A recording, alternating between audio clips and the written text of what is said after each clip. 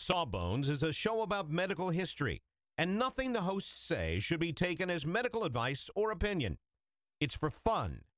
Can't you just have fun for an hour and not try to diagnose your mystery boil? We think you've earned it. Just sit back, relax, and enjoy a moment of distraction from that weird growth. You're worth it. All right. Song is about some books. 1, 2, 1, 2, 3, 4.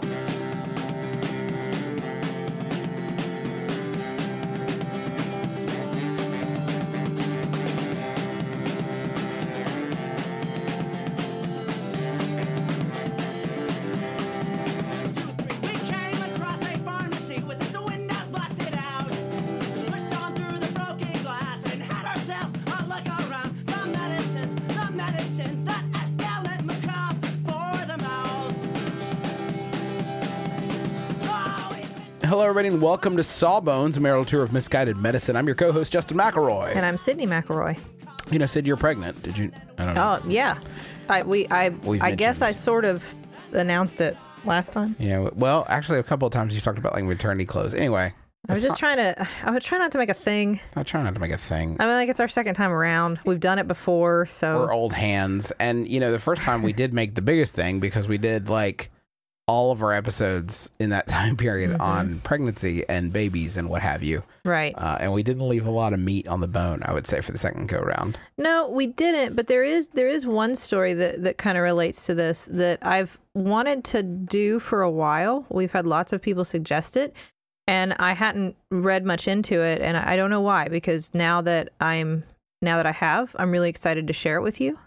Well, do you know the story of Martin County? No, Sid, I don't.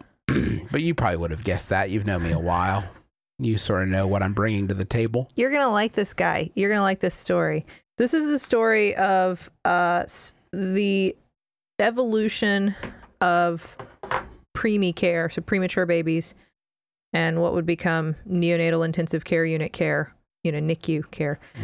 This is it's part of that story. This is not everything. There's a lot that goes into, obviously, intensive care for newborn babies. But this is one part of that story that I think is pretty interesting. And like I said, a lot of people have recommended it. So thank you to Tamara and Sarah and Kelly and Michelle and Abby and Shauna, because this is a really neat story. I'm ready, Sid. I'm braced.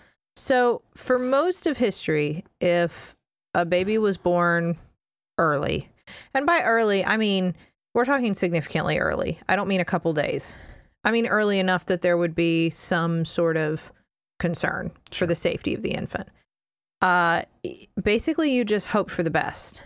And a lot of the times, whether a baby was born early or was born with an illness or some sort of congenital disease, it was all kind of lumped into the same category.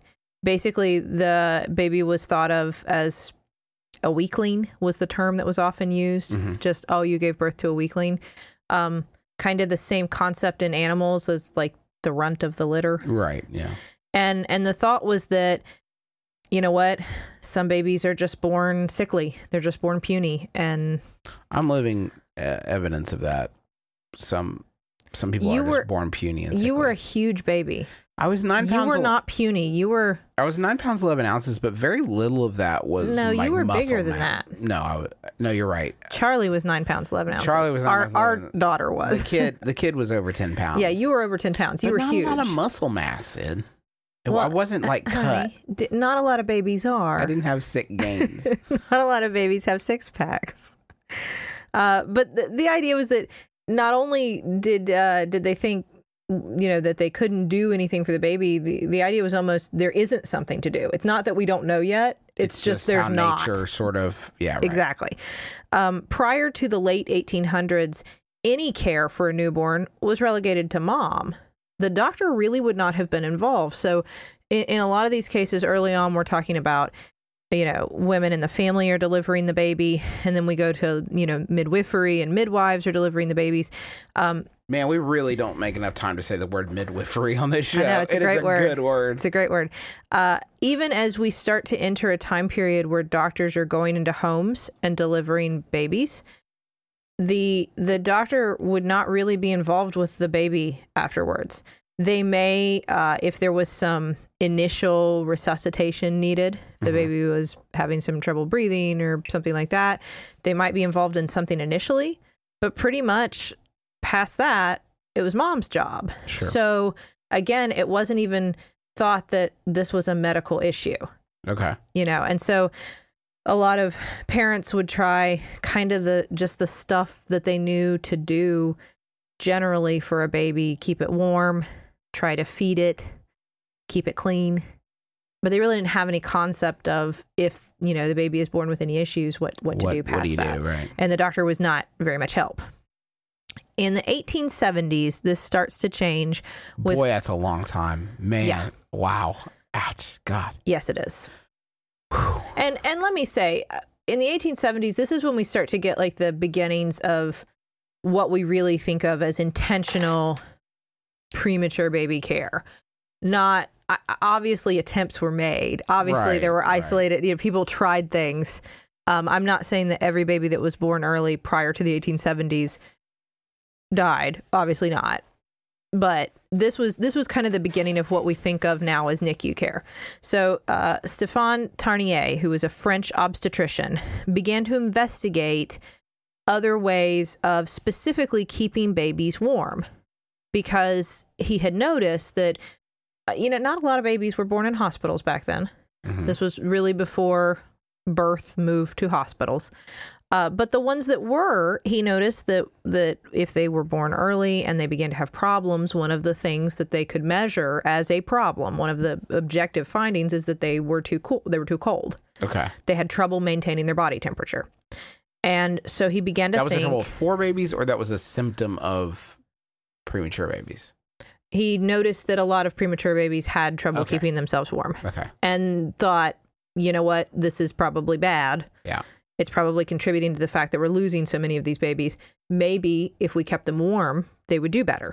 So get them down to Cabo, get a base tan on them, get a couple like Virgin Mai Tais in them, just let them soak in the sun like Sheryl Crow style. Right. Send them on a cruise. Yeah. No, that wasn't the idea. Instead... Oh, well, you really leaned into it for something that wasn't right at all, Sid. You really kind of led me along there. Sheesh. No, instead, he began to think... He was working at the Paris Maternity Hospital, and he began to come up with a new way of keeping babies warm. He was actually inspired by the chicken incubators that he saw at the Paris Zoo. Okay.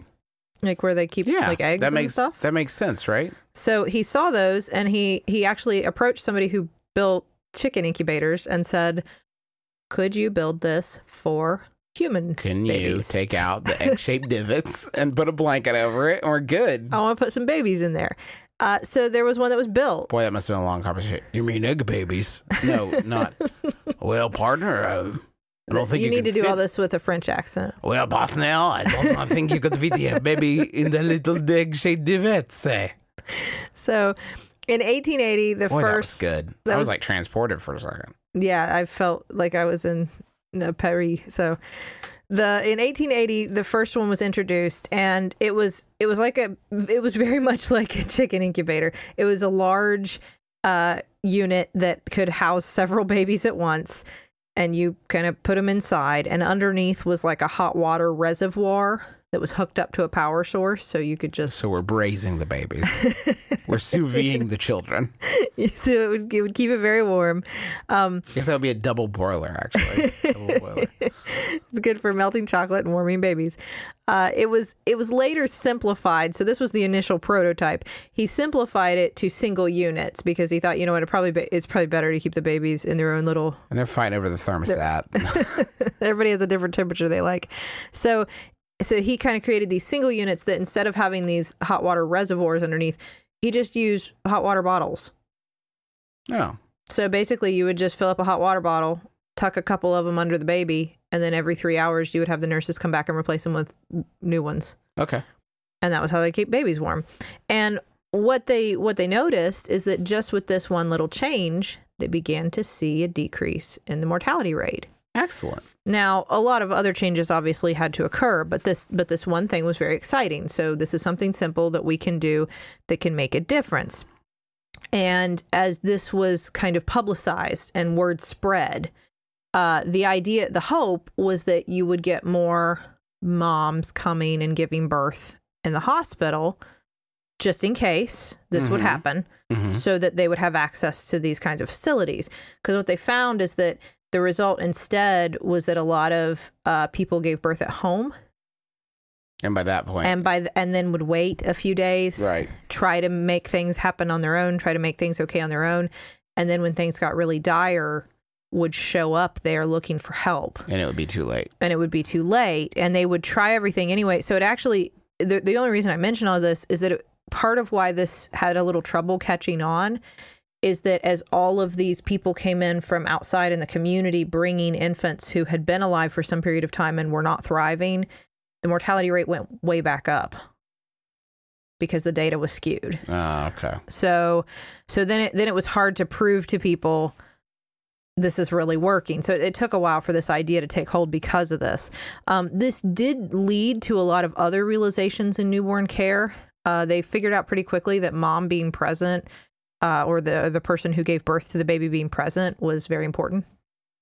They figured out very quickly that if the pregnant person could take a break from their hard labor jobs maybe that they had while they were pregnant or immediately after they gave birth, they may do a little better. Go figure. I know, it's a crazy idea. So maternity leave came out of this. Oh, wow. A focus on breastfeeding. They recognized that breastfeeding was important.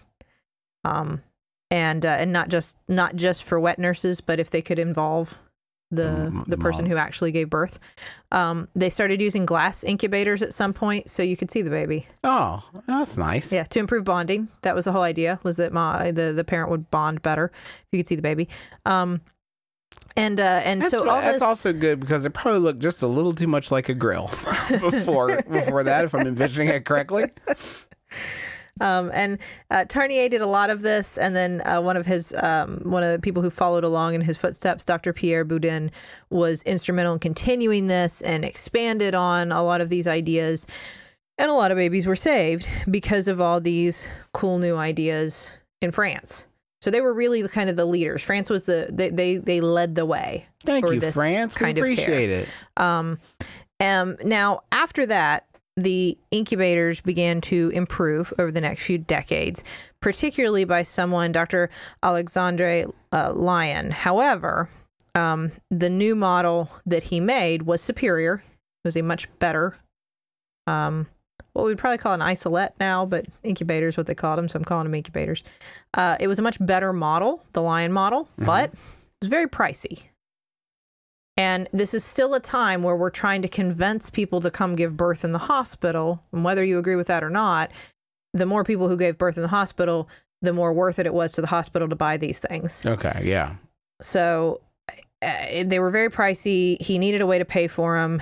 So he came up with a novel idea. He put the incubators in a storefront on a busy street, and he charged onlookers to come in and see the workings of a nursery for premature babies.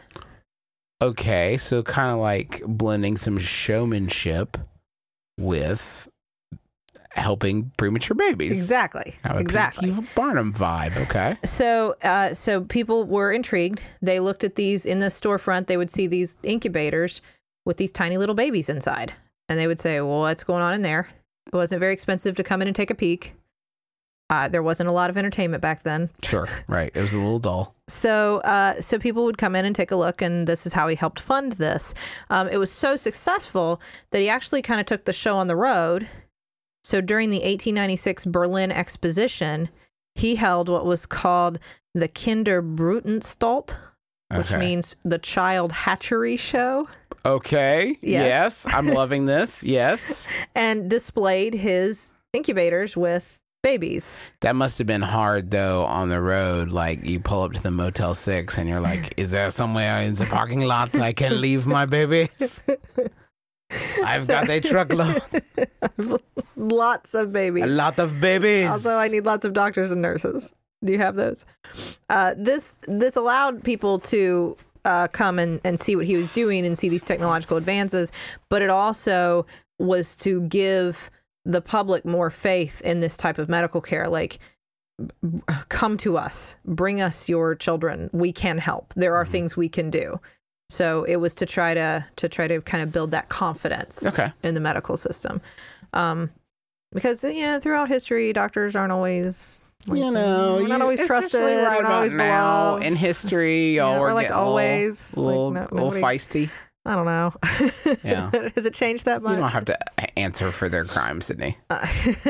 Anyway, one man who was particularly inspired by this particular idea, this idea of showing the babies off as a way to raise money for this kind of care, was Martin County.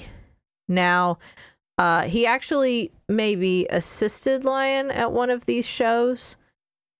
Maybe. Okay. Was involved with him on some level. And then he was inspired by that this idea needs to happen. Maybe they pulled him out of the crowd. Like, which one of you would like to come up and pet the babies? Now, what were his qualifications to do this? Because everybody I've mentioned so far has been a physician. Right. Are you asking me because I actually don't know? Well, I'm not sure either. Okay. It is not clear that Dr. County, as he called himself, was ever actually a doctor of anything. Isn't doctor really just a state of mind, Sydney? Would you agree that doctor is a state of mind? Not at all. No. Mm-mm. What about Dr. Feelgood or Dr. Teeth? That's fine for them. For Dr. McElroy, it's not. So he immigrated to the U.S. in 1888. Exactly where he was born is also a little sketchy. Somewhere in what was then Prussia. Okay. He claimed to be 19 when he moved to the U.S., but the year, like I see 1869 and 1870 used interchangeably, so the year and place are a little sketchy. He claimed to have studied at Leipzig and Berlin, and that he also did study in Paris after that under Boudin, who I had mentioned previously, worked with premature babies. But the timeline doesn't add up for a lot of this. He would have been so young to have completed all the things. Sure, if he came over when he was 19, like, right? What kind of Catch Me If You Can, Doogie Howser nonsense is he pulling? And there are also no records in Germany of his having studied there, and especially like the thesis he would have done. Those are all kept, and we can't find anything attributed to him or anything like his name from that time period. So there's no hard evidence that he ever actually studied medicine. Okay, that's not a great start, but keep going. He initially actually I think in the U.S. Census listed his occupation as surgical instruments. Like a dealer of them, or a collector. I'm assuming not an actual. Or maybe he was boasting about his fighting technique. I am a surgical instrument. My fists are surgical instruments. He claimed for a time that he made incubators, but there's no patent for incubators listed in his name, and a lot of what he was initially selling were things he had bought from other people. He finally did claim the title physician in the 30s, but again, I don't know that was actually the case. Either way, he did take care of babies. Okay, got that. Whether he was actually a doctor or not, he took care of a lot of babies. He was inspired. He hosted his own preemie baby shows with these Lyon incubators in London and at the Pan American Exposition in Buffalo, New York in 1901. These shows were huge. He really had that flair that maybe the previous shows didn't quite have. The panache, the sound effects, the pyrotechnics, the whole nine yards. Exactly. He got what this was all about. Mm-hmm. He got what the opportunity here was. So the shows were huge. They had all these incubators. They had all these babies.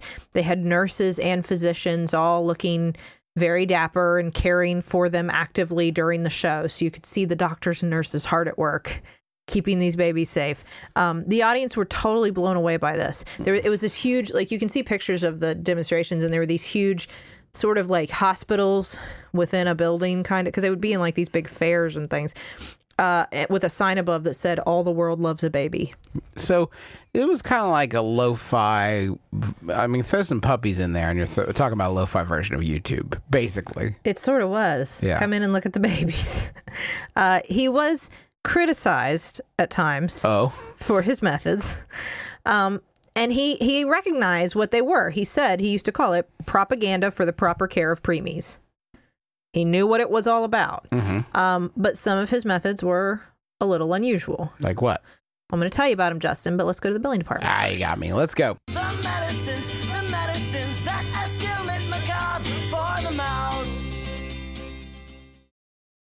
Sydney, I believe, unless I'm mistaken, you were going to tell me about some of the odd methods of Dr.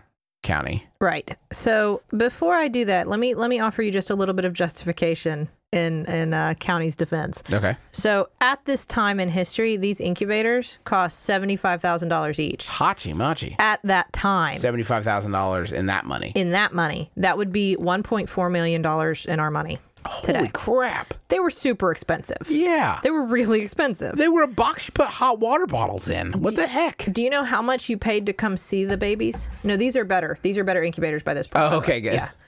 Let's say. You paid $0.25 to come see them. So it's not like he was upcharging you. Yeah, you're going to have to get pretty good foot traffic to cover that. Thousands of people.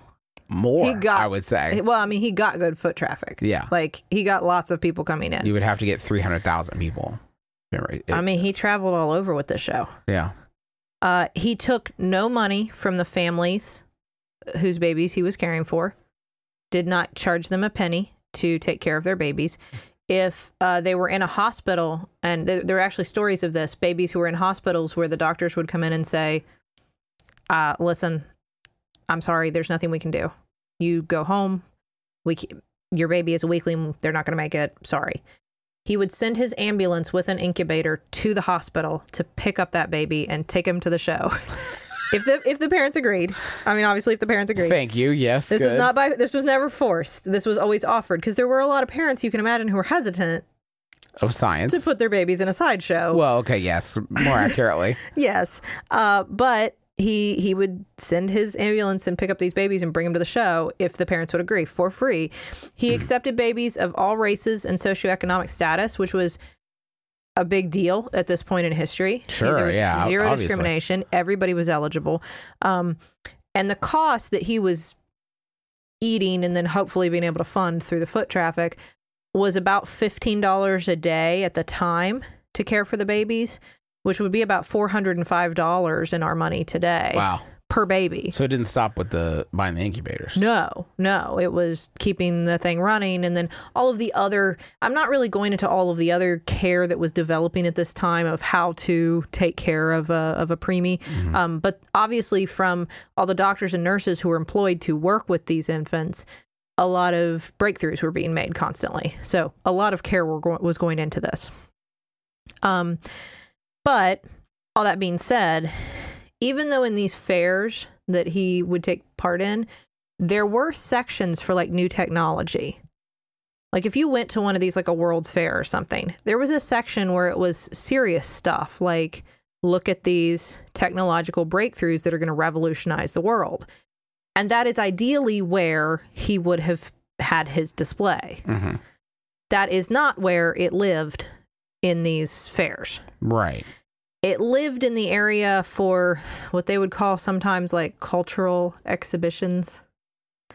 Sort of where you buy the sugar gliders at the West Virginia Pumpkin Festival. The racist equivalent of that back then. Okay, right. So you would see like Native American shows with people who may or may not have been Native Americans. Sure, right. You would have people who were supposedly from rare tribes throughout the world that had been imported to the U.S. to do things that were racist and stereotypical, right, to be put on display.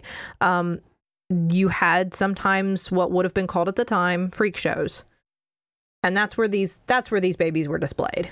Okay, it was in this section of the fair. He would do things like have the nurses dress the babies in clothes that were intentionally too large. They actually got pretty good at dressing the babies in doll clothes a lot of the time so that they would have clothes that fit, because there weren't clothes that fit preemies back then. Right. But he would intentionally have them dressed in larger clothes and like tie a ribbon around their middle to hold them on so that it would accentuate how small the babies were in order to draw more people in and to draw more pity, which hopefully meant more money. Right. He would, one of the babies that was displayed at one point in the Buffalo show was actually the father was one of the Native Americans who was participating in the Native American portion of the show. Uh-huh. And his name was Chief Manytails. Okay. I'm certain that wasn't his Probably name. wasn't. I mean, it probably wasn't that his name, but okay. So when he introduced this new infant in this infant's incubator, this was preceded by some sort of dance, called a traditional dance, and they had to chant the name of the manufacturer of the incubator while they did the dance. Yes, it's so bad. It's so bad. And this time period in history, man, is always like 2 steps forward, 8 steps back. It's so rough. It is because at the same time that he's trying to revolutionize the care of premature infants. Yeah. Oh God. Right. Yeah. And all of these shows would eventually lead to a permanent exhibit on Coney Island that ran until the 1940s. I mean, eventually those kids would just be too big. It's just, you're looking at a 3-year-old in a glass container. It's like, what's the point?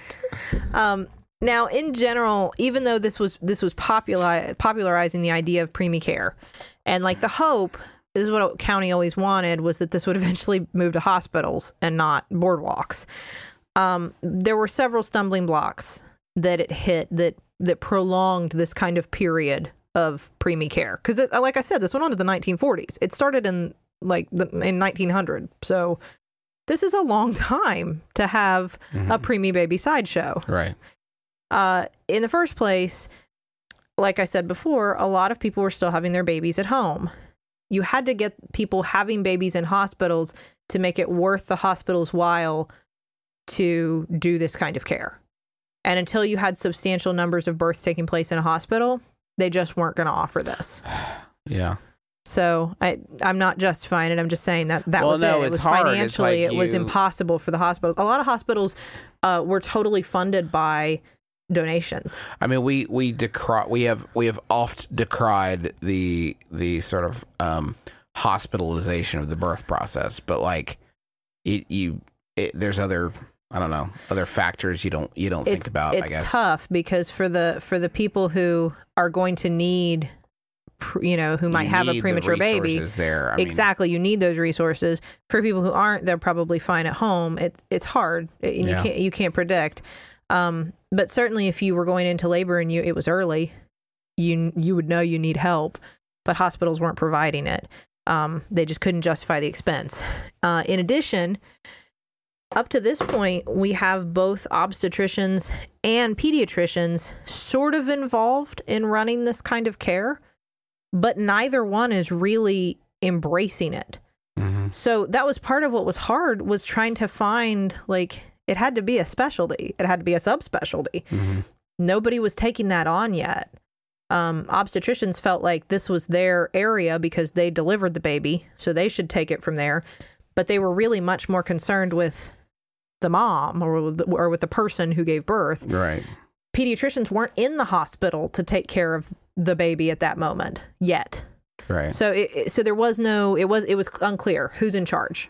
And without some sort of leader in the field who was going to make more innovations, who was going to push it further, who was going to take it to the next step, you needed that kind of passion, and you needed somebody assigned that job. And to make the new technology and all that kind of stuff. So a lot of that stuff stagnated without a clear leader in it.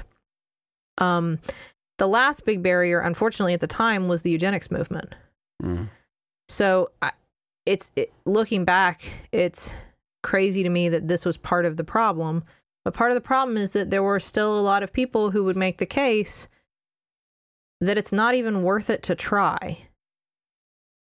Based on the concept that if you were born a quote-unquote weakling, you were genetically inferior, and we were harming the human race by making any efforts to save your life. Listen, Sid, I don't want to ruffle any feathers, but I don't even think that's right. I don't even agree with that, really. I think there are a lot of people who were premature babies who would probably agree with you. Yeah. Throughout all this, though, County held his baby shows. They had a fire in 1911 at the Coney Island exhibit. Oh no! all babies were saved. Hooray! Yes, every baby was. Actually, the people who were part of the freak show that is what it was called. I'm using the words of the time. Were actually like instrumental in saving a lot of these infants. Where is that movie? Come on. There was an epidemic of a GI bug at the Louisiana Purchase Show. Everybody made it through, and he persevered. This did not stop his momentum. And he began to bill himself as the last hope for preemie care in the country, and he may have been kind of right, frankly.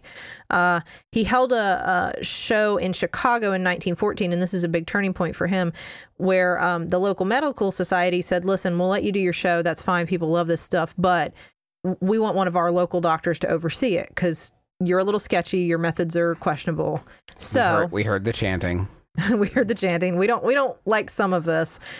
And as fortune would have it, a Dr. Julius Hess was given the task. Hess was already somewhat involved with preemie care through the Children's Aid Society, and his predecessor had actually left a huge endowment at his feet to kind of, you be the next, like pass along, like you take over premature baby care here in Chicago. Here's tons of money. Figure out how to do it.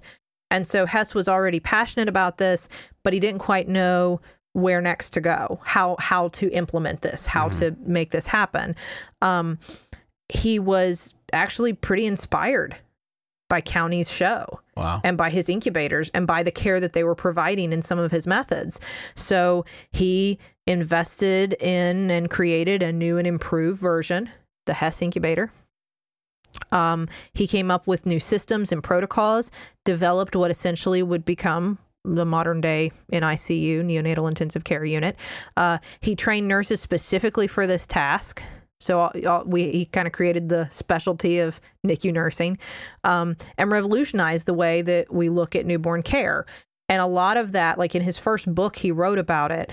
He thanked specifically Martin County, Dr. Martin County, he called him, for his guidance, for his leadership, for inspiring him to do this. Wow. In addition, he started doing long-term studies on these babies to show that, 5, 10, 20 years down the road, these people are fine by and large. Mm-hmm. So this whole idea of a weakling, of some sort of inherent, illness or sickness or whatever is wrong.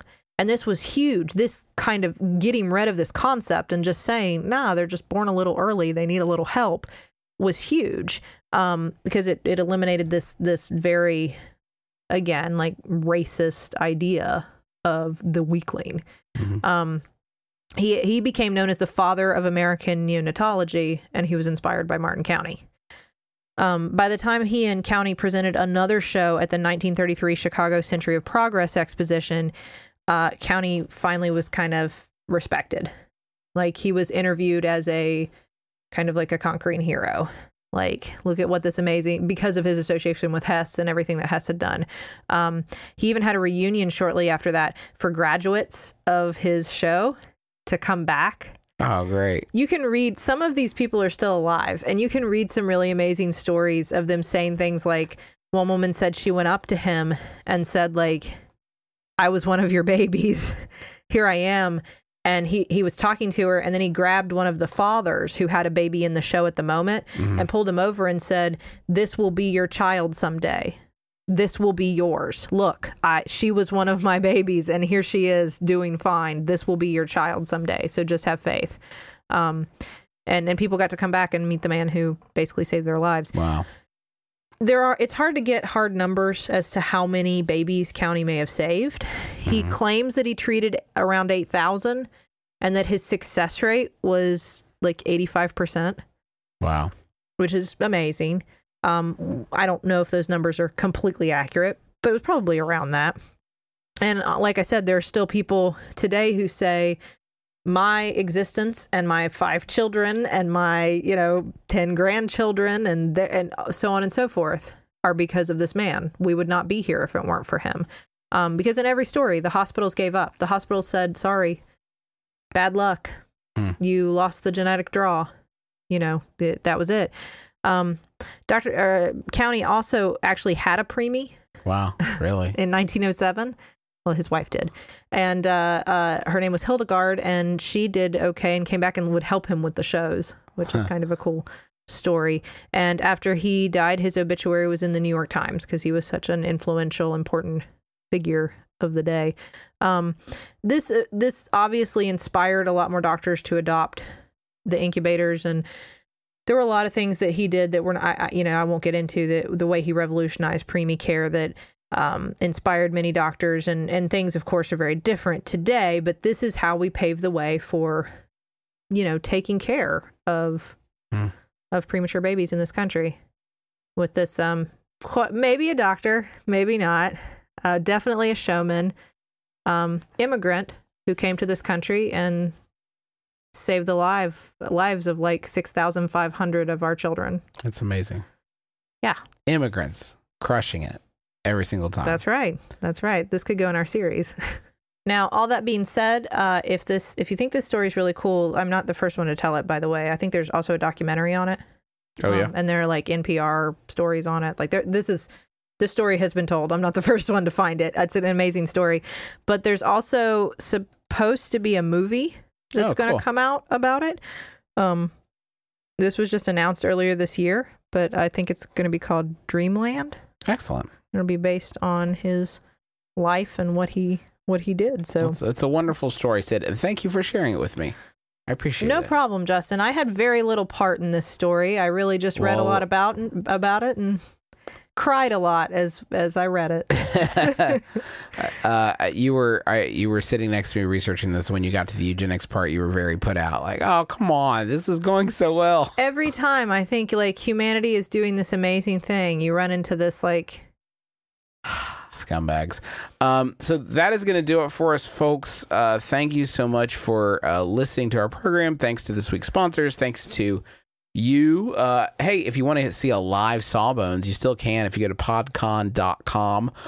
We're going to be performing there along with Still Buffering, My Brother and Me, 99% Invisible, I think, is going to be there. I know Roman Mars is going to be there. I don't know if he's performing or not. Probably is. There's a lot of other great shows that you can check totally out. Night Vale is going to be there. It's going to be heck of fun.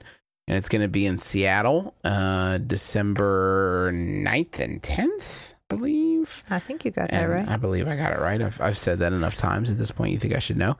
But if you go to podcon.com, you can get tickets. And even if you can't make it, there's like a remote ticket you can do. So you can check out a lot of the stuff there.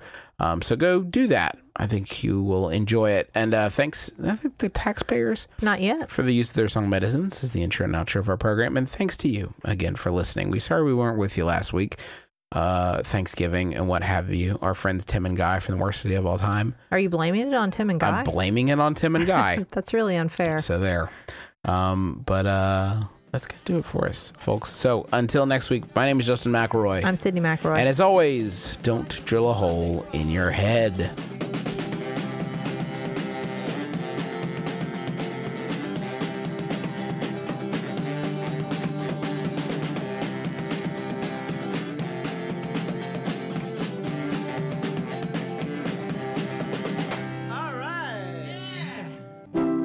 MaximumFun.org. Comedy and culture. Artist owned. Listener supported.